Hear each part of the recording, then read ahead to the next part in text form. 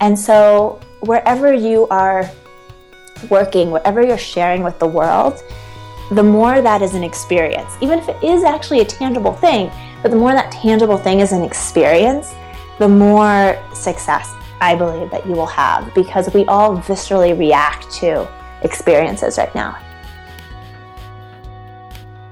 Hello and welcome back to I Want Her Job, the podcast. Today we're speaking with Rachel Hofstetter. And if you have an interest in PR, startups, marketing, or writing for magazines, or starting a business, we think you'll love this show. Rachel's had some dream jobs already. She worked as food editor at Oh, the Oprah magazine. After being inspired talking to food entrepreneurs, Rachel decided to write a book. She got a book deal and published Cooking Up a Business.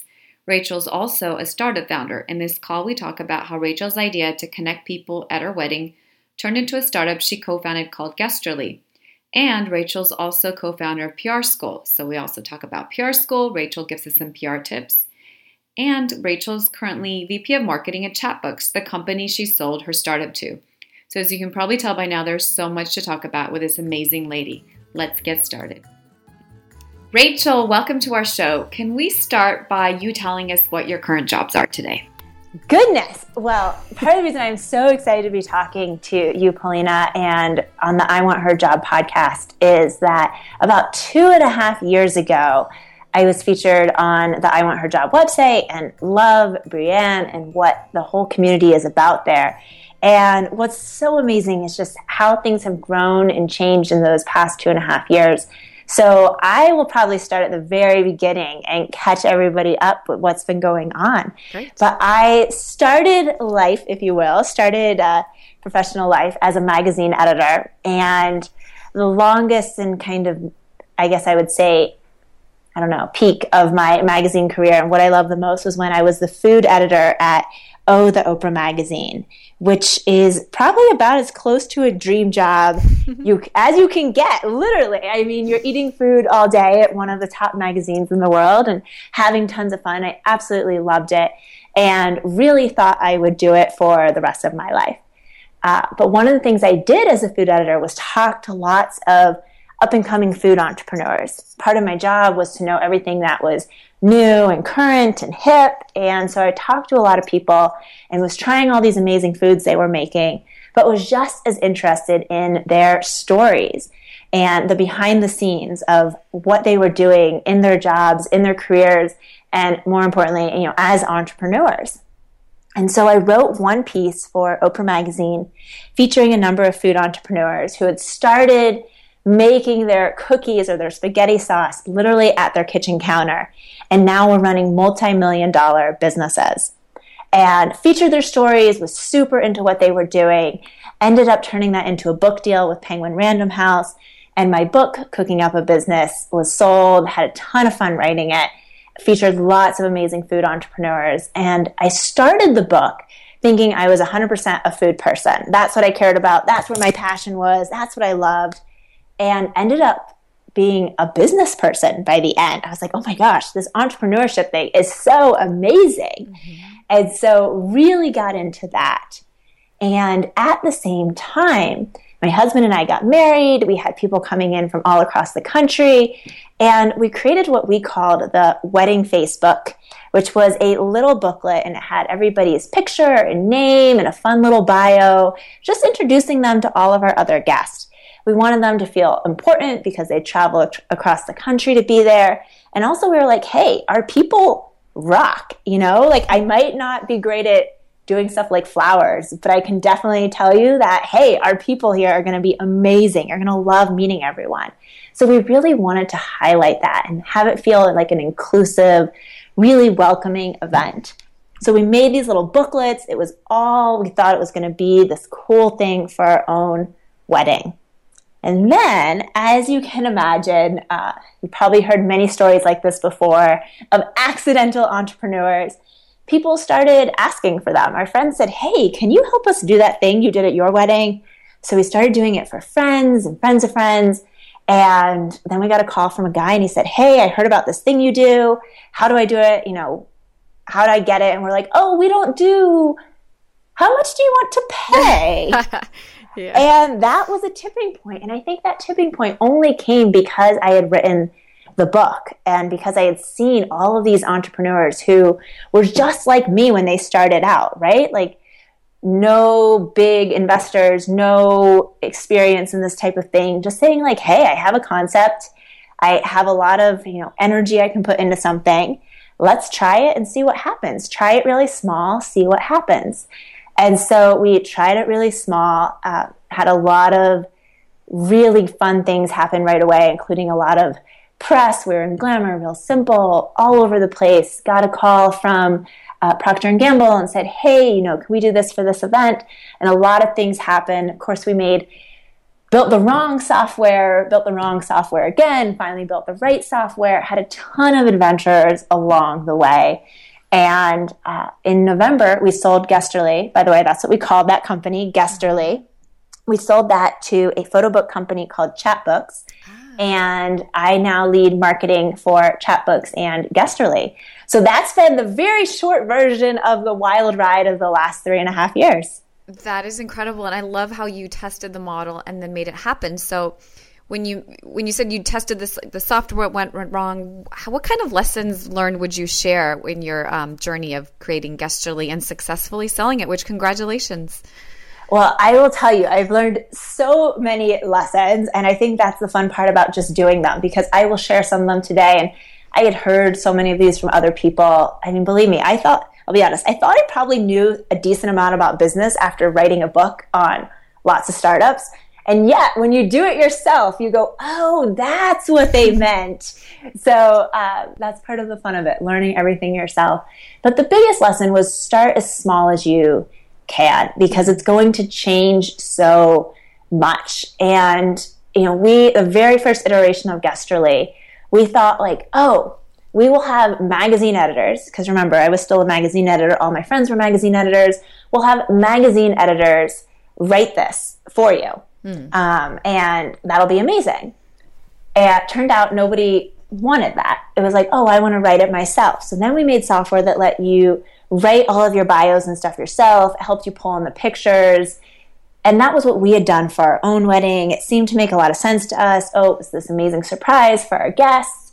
Except that it turns out that's a lot of work.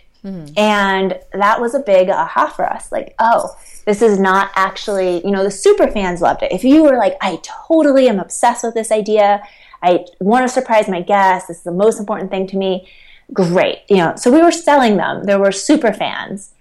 But it was this moment of, oh, we need to make it easier. And so our software originally, take us 3 days, I think, to make our original Guesterly for our wedding by hand. And then the first software took that down to hey, it would take you a day. And we rebuilt the software after that. And now it takes, whoever's organizing an event, maybe 10 minutes. Wow. Because it's now all crowdsourced. Everybody puts in their own stuff really quickly, pulls it all together into a book for you, and voila, you're done. And what's so cool about that is it let us go into corporate events, things like conferences, retreats, reunions.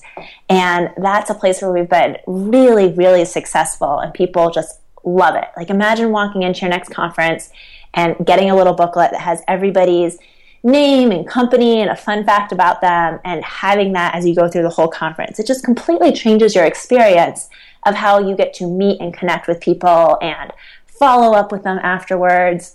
And so that was finally the right software. And I will tell you that when that moment hits where all of a sudden you see it working after all the blood, sweat, and tears, definitely a very exciting moment. I love that story and how you iterated on that, and you're a storyteller. So I love how you took, being this natural storyteller to connect people. And do you have any stories of how, even at your wedding, how people, reacted to Guesterly and when they saw it, how it created, encounters between people? Oh, completely. From a very simple angle and very fun, it helps people connect romantically, Yvette. I like to say it lets me play matchmaker. But we all have, an inner extrovert, if you will, and some people are awesome extroverts and they will take any occasion to go out and talk to new people. But not all of us are. And what I've seen with Guesterly is that for many people, as soon as you give them an opening to go up to people and say, hey, I saw that you just got back from Germany. Like, I'm going to Berlin next month. What should I do? As soon as you give them just a little bit of an opening and set the expectations that, yeah, we want you to meet new people. We want you to connect with new people. It just changes the whole atmosphere of an event. And so that's one of the most exciting things about this particular business is when people tell us like, oh, the whole thing felt different. Or, they'll say, hey, I went to this event without a guesterly and I noticed the difference. And we're like, yeah, it changes the vibe a little bit. Yeah, no, that makes so much sense. And so are you working now for Chatbooks? And tell us how your role has evolved today. Oh my gosh. So we are obsessed with Chatbooks. And what is so cool is that I was obsessed with Chatbooks before we ever started talking to them about combining forces. So Chatbooks are super easy photo books. And what really changes is it's not a project. You don't just make it for a trip or a holiday or a present. It's a place where you make an ongoing photo book series of your life. And so every 60 photos you add automatically becomes a volume, and it's printed with the name and the date range and everything like that. And so instead of just saying like, here's my trip to Italy, let me put all my pictures in a book, which, by the way, I am never on top of enough to ever have done anyways. But, like my dad used to make us photo books and stuff like that. But instead you're like, hey, my husband and I went out for ice cream and we snapped a selfie. And isn't that awesome that we're just out on a Friday night and life is good and we're going to want to remember this someday. And you just stick that into your chatbook.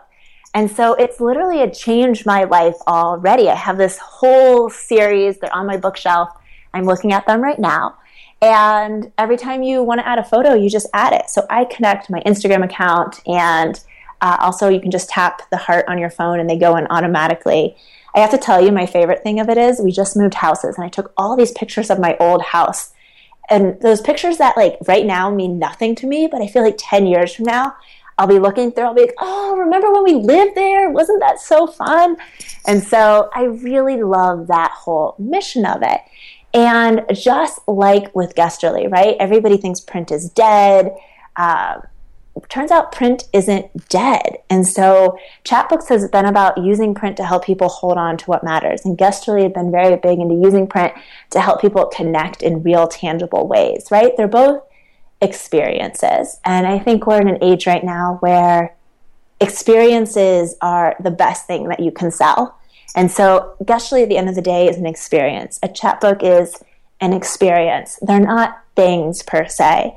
And so wherever you are working, whatever you're sharing with the world, the more that is an experience, even if it is actually a tangible thing, but the more that tangible thing is an experience, the more success I believe that you will have, because we all viscerally react to experiences right now. I think they're more important than they have been even.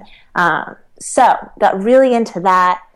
Got a little bit off on that story there, so I'll take you to a new part, but that's what Chatbooks is. And so now at Chatbooks, we have an amazing Chatbooks team, we have an amazing Guesterly team, and I get to get the word out about both of those. So I lead marketing and getting the word out, and as I like to say, all of the fun things across those brands. That's wonderful. And I completely agree with you about print, because I feel so many people have thousands of photos and it's out of sight, out of mind. Like you need to see them to fully appreciate them, right? And bring you back to that moment. Well, I just have lost some too. Like I know they go on my computer and then things get filled and I toss them on a drive, and I feel like I should be a grown-up about it and figure it out. But at the end of the day, Chatbooks at least makes it so, hey, I have some sort of version of my life in print. And I think about as a kid, my favorite thing was to go into the closet where my mom kept all the boxes of photos, right? And we weren't supposed to because we got our fingerprints on them and everything, but it was one of my favorite things to do. And what I love most were the pictures of my parents, before they had us even. It was like, oh, wow, like look at my parents being normal people, not just parents. And so I'm just super excited to have all of these kind of memories in a way that are actually accessible and enjoyable. Absolutely. I totally agree. And I read that in your print interview for I Want Our Job that you got up at 5:30 a.m. to work when you were writing your book for 3 hours. And I'm curious, how long did you do this for? And this is not an easy feat. And I would think it would take so much discipline. Where did you get the willpower and the drive for this? So I have this theory that you can do anything for a season of life. Doesn't mean you're going to do it forever, but you can do anything for a season. So when I was writing my book, and it took me about 8 months to write my book, yes, I would get up most mornings at 5:30 because I was working full-time as a food editor as well, and just write that book from 5:30 to 7:30 or so every morning. And it's not that much time each day, right? Like it's only 2 hours, 3 hours, but in aggregate, it gets done. And so I took that idea again last year in 2015, and I said, you know what? A lot of things are coming together this year. You know, I pushed a lot of things hard, and I feel like I've worked really hard, but I've got one big push left in me. And so I called 2015 my hashtag Year of Hustle, and really took that to heart. It was 1 year where I was going to work harder than I had ever worked before. I was going to open every door and then turn back around and open every window and just keep pushing it. And because I made it a defined time period, it really was one of those things that I felt like I could conquer. And so in 2015, Year of Hustle, we launched the all-new Guesterly software. I joined with my friend Angela Gia Kim, and we launched an online PR school called PR School, doprschool.com. And this, basically developed a great course to help other entrepreneurs get the word out, because we found out it was something we were really able to do well.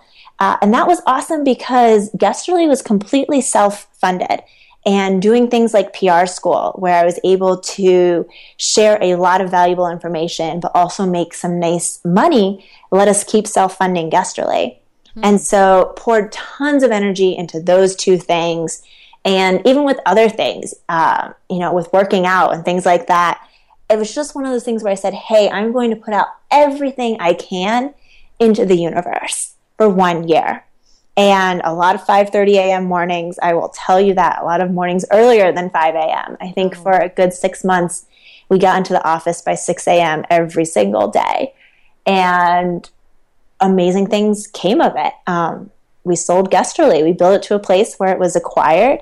We had an amazing time with PR School. And I also really got to know Utah, which is a place we moved about a year and a half ago. So anything you can do a season. And that's a really nice way of thinking about it. You don't have to do anything for forever. But especially like a 3 to 12 month period is a great way to say, here's what I'm doing with all of my energy. You're blowing my mind with how much dedication and intention you put in and actually, get it done. And I'm so impressed. And I love this idea of giving it a season. So what was the year of 2016 after all this? So 2016 is hashtag Year of Utah. And I did get to know Utah a lot last year, but this is really my year to dive in, get to know the people and the community, and get involved with organizing things. Get out there and enjoy the natural beauty of Utah a little bit, be an ambassador for Utah. And so it's just, how I think about it is, that's like the lens I look through the world. So if I'm going to put extra energy into something, what is it going to be? And this year it is the people and places and culture of Utah and Utah startups. And how did you end up in Utah? So we were looking for an awesome place to keep building out Guesterly, and then my husband got an amazing position here, and we were really excited. So we moved from New York City about a year and a half ago. So this is fascinating to me because how long did you live in New York City? About a decade. Yeah, about a decade. Okay, so this is a very big change. Can you share with us, did you have culture shock? Did you fall in love with it right away? How did that process go? You know what's so funny? It's obviously very different. Like I'm sitting here looking at mountains right now, and in New York, you look at skyscrapers, but I think of it as apples and oranges. And because it's not at all like New York City, I don't really fall into the comparison trap. And that's been the big thing for me is love it for what it's amazing at, right? I don't say like, oh, Utah doesn't have great sushi. I'm just like, oh my gosh, Utah has amazing mountains. I'm going to go on for a hike today. So it's really about loving what the awesome thing is for where you are.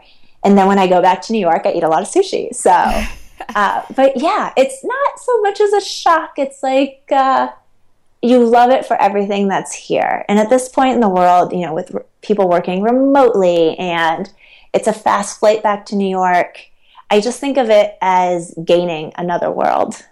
Interesting. And where did you grow up? Can you tell us about early influences? Yeah, I grew up in Ohio. So heart of it all and great place to grow up. Early influences. Such a great question. Family, parents, school. I would say, to be honest, my biggest influence was moving to New York because New York is a place where everybody who moves there is trying to do something big. And so I feel like I got to grow up in this very ambitious magazine culture, and so many of my close friends are doers and creators and gunning for something, and that uplevels you so much. So my biggest influence, to be really honest, is going to New York when you're 21 years old and having to make something of yourself from nothing, knowing nobody, and figuring out who you want to be. Mm-hmm. I always tell people, even if you only move away for a year or something, go somewhere, carve out your existence in a place where you don't know anybody, because it will make you dream bigger and do more things. Yeah, that's great advice. And what about, I'd love to hear more about PR school for people who are listening. Yeah, so PR school is just so fun. And I can share a little bit about what we teach there as well. Sure. But PR school was really this idea where I was talking to all my friends and telling them how to get PR. And I think sometimes if you are an entrepreneur or a solopreneur, there's this idea that media can seem very intimidating. And I never thought like that because for so long I was the media. And the media were just my friends, that I had known for years. They were goofballs just like me. And so you're like, oh yeah, no big deal. But it's understanding what makes it win-win when you reach out to media. And so when I was at Oprah, I got 400 pitches a day, 400 emails, each with a pitch a day, easily. And it's like, how do you cut through that? And the real trick of cutting through that is that we call it give, get in PR school. And it's just a simple mindset change. And as soon as you start thinking like this, the whole world of media and press unlocks to you. And it's, you give good story. Right? You have to say, like, here's why this is interesting. Here's why somebody wants to know about it. Here's how it's helpful. Oftentimes, it's here's how it fits into a trend, or here's how somebody can take this information and use it without ever even buying what you're offering. So it's a tip, it's advice, it's things like that. And so you give good story because, as you know, Paulina, everybody in the media needs good stories. My friends at BuzzFeed literally pitch 10 stories a day. And so they need good stories. And if you are offering a good story, it's a complete win-win. Yeah. So that's the first give, right? You need good story. Uh-huh. I'm fascinated because I want to take PR school. Like what were the ones that the ones that stood out of the 400 where they were giving you great. Oh, yes. And here's the good news, because I want to tell you the 400 pitches, but then I want to tell you that of that, a very, very small handful followed these gives that I'm going to share. And so if you actually do this, you stand out in such a big way that all that other competition just falls away.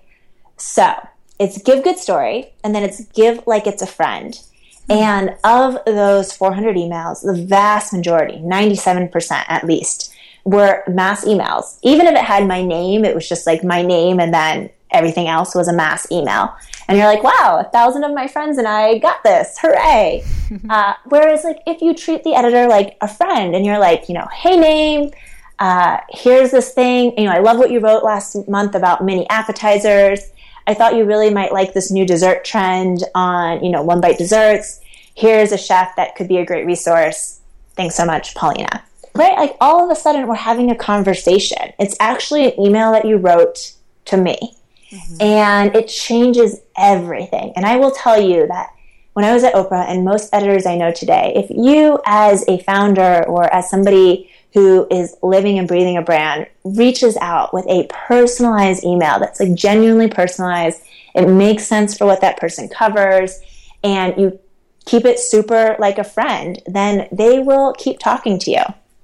And then things like, give samples abundantly, be, super on top of getting back to people. Basically treat them like your most important friend, and it changes everything. So you give good story, and then you treat them like a friend. You reach out to them personally. You keep it personal. And then you get. And the get is the very fun part, because we all know about getting, the feature or the quote, whatever it is. So we know that, but most people stop there. Mm-hmm. And really, you get two more amazing things. You get this premium brand positioning, right? Like Chatbooks was on the Today Show a few weeks ago, and that's amazing, and we love the story. But now we also get to say, Chatbooks as featured on the Today Show. And so you get to take your brand name, right, this little brand name, and then put it with a really big brand name. And so it's like, I told you about Chatbooks, but now I'm going to tell you, Paulina, that Chatbooks is featured in the last month on the Today Show and Oprah Magazine, and Kim Kardashian even shared that she Chatbooks. And all of a sudden you're like, wow, this brand is a big deal, right? And that's what you can do with your own brand when you get press.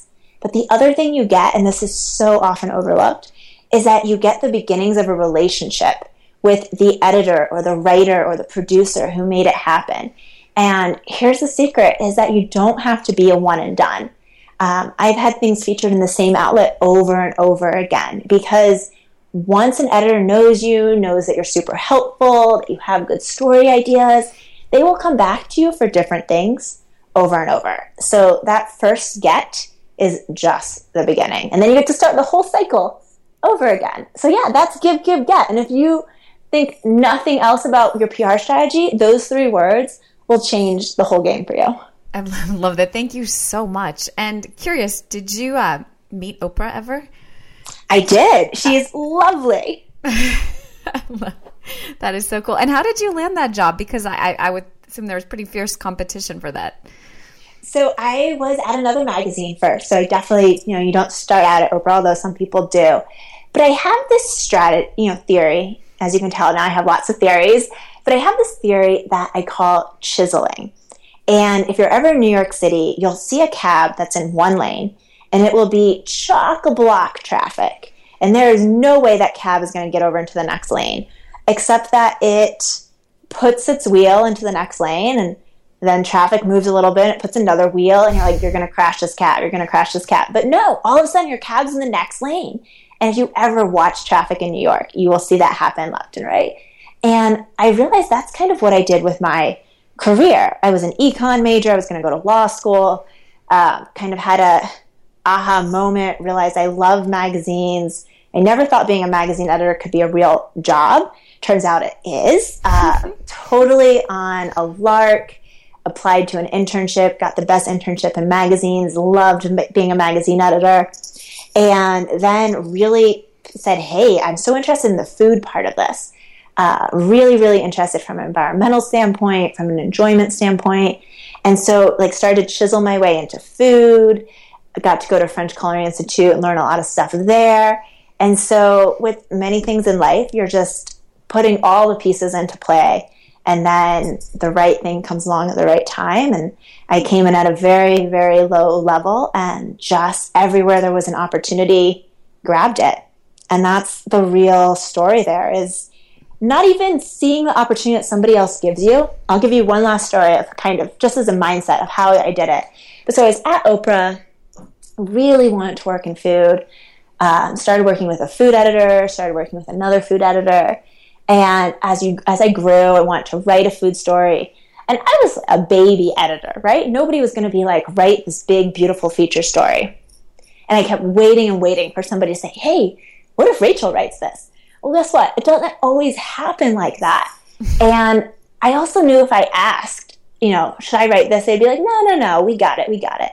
So what I did is I knew the story that was coming up. I'd been helping with kind of the back end and logistical stuff of it. And then our amazing writer was going to do the actual writing.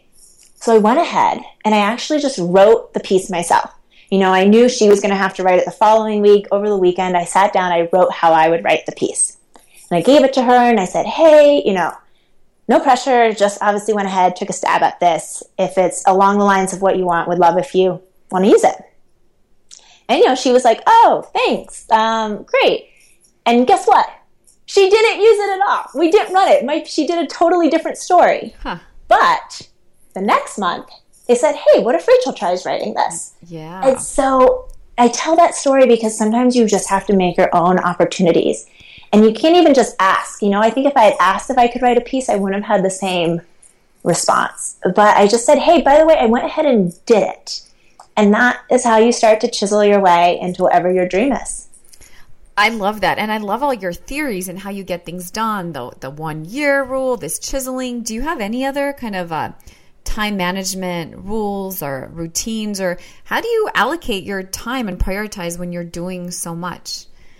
Such a good question. I do. I love my theories. The one other thing I really love is called the Daily Action Planner. And it's from Savored Success, my friend I partner with on PR school. But it's a thick physical planner that I use every single day. And it's such a simple strategy. But at the beginning of the week, I write down everything that has to happen for that week. And I actually refer back when I'm making that list to everything I want to accomplish during that quarter. And then I'm like, okay, what do I need to do this week? And every day it has a place where I make my list. But the two most important things in it, all on one page, is A, I have to write down a frog. And the theory behind that is that if you have to eat a frog, you'll put it off all day and keep thinking about it all day. Who wants to eat a frog? But if you just eat the darn frog first thing in the morning, then great, it's done. You don't think about it the rest of the day. And so every day I try to do one hard thing first. And then the other thing that is in there, and you literally have to write down each day, what are you going to do that day, but what's your frog? And then what is your ship? And the theory behind that is, in olden days, you used to send out ships, it's how trade was done. You'd send out ships, and some of the ships would sink. They would never be heard from again. They would come back with nothing. Who knows? But sometimes ships come back with gold. And so it's putting out something new every day. And that's a ritual I really try to follow. I don't hit it all the time, but I do try to follow it. And by having it literally written in the planner, then it's okay, what is my ship going to be? But that is sending out an email to a new potential partner, a new press thing, maybe a new person that I might want to recruit.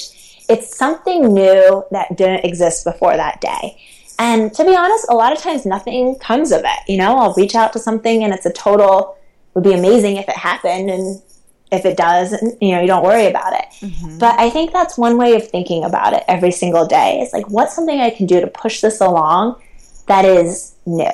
I love your theories. I think you have another book in you on how to... Someday it'll be all of the theories. But because you've already done so much. And I think a lot of it has to do with how you approach life. And you seem so optimistic and happy and capable of doing all these great things. Well, I love that. And that is all packed into this daily action planner, which you can Google, and I'm obsessed with it. I carry mine everywhere. People at the office joke about it because I'm always there with it. But it does change how I approach setting up each day. Absolutely. I'm going to check it out. And on that note, are there any other resources you use or books you read? How do you keep improving and learning? Oh, such a good question. I'm always asking people that thing as well. What I'm reading right now is a book called The Advantage, and I don't have the name of the author off the top of my head, but that is really, especially if you're building a team, it really talks you through how you build a strong team and build a leadership team where people can be vulnerable and help each other as a leadership team. But a big aha I got from that book is that as a leadership team, you're managing, I lead, for example, marketing.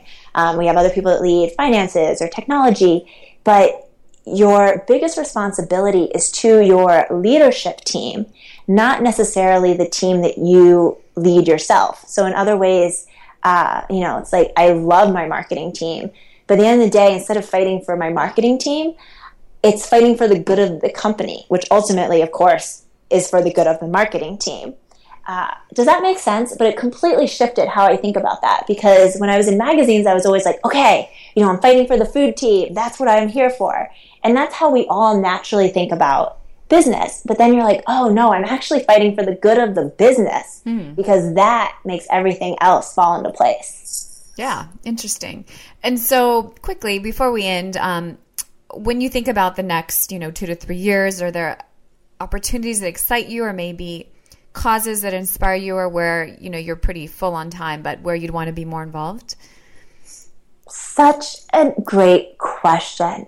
I think what's exciting about this is when I did the first I Want Her Job piece 2.5 years ago, I had no idea I would be sitting here in Utah doing this, talking to you about this. And so it really does help to keep open. I kind of look at the next year and I want to just keep growing these brands like crazy because every step along the way, there are new opportunities. I'm really excited about the startup scene in Utah, just growing rapidly. Lots of amazing people here building things, moving in.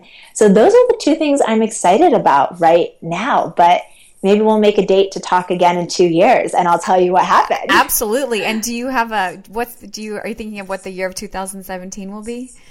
To be honest, no. I usually do it a lot that week between Christmas and New Year, and I spend a ton of time thinking about it then. But until then, I just let it roll. How long? I always joke that someday there will be a year of sleep, but I think I'll just keep pushing that off for 50 years or something. How long have you been doing this theme year? Year of, my best friend Tammy and I started doing it maybe 7 years ago. We started thinking about it. So year of open was a big one for me. And that was the year we started Guesterly. I had no idea going into the year that was where I would end up, but I did want to be open to new opportunities and new things in that year. And obviously took me on a completely new path. So yeah, a number of years. And the more I do it, the more powerful it gets. Such great advice. I've already learned so much from this conversation. Thank you so much for sharing your time with us, your advice, and absolutely, we are going to follow up with you in 2 years. Awesome. Thanks so much, Paulina. This was tons of fun. Thank you. Bye. Bye. Thanks for listening. If you enjoyed the show, please remember to subscribe on iTunes. We'd love if you could leave us a review. If you have ideas for future shows, you can reach us at podcast@iwantherjob. Until next time.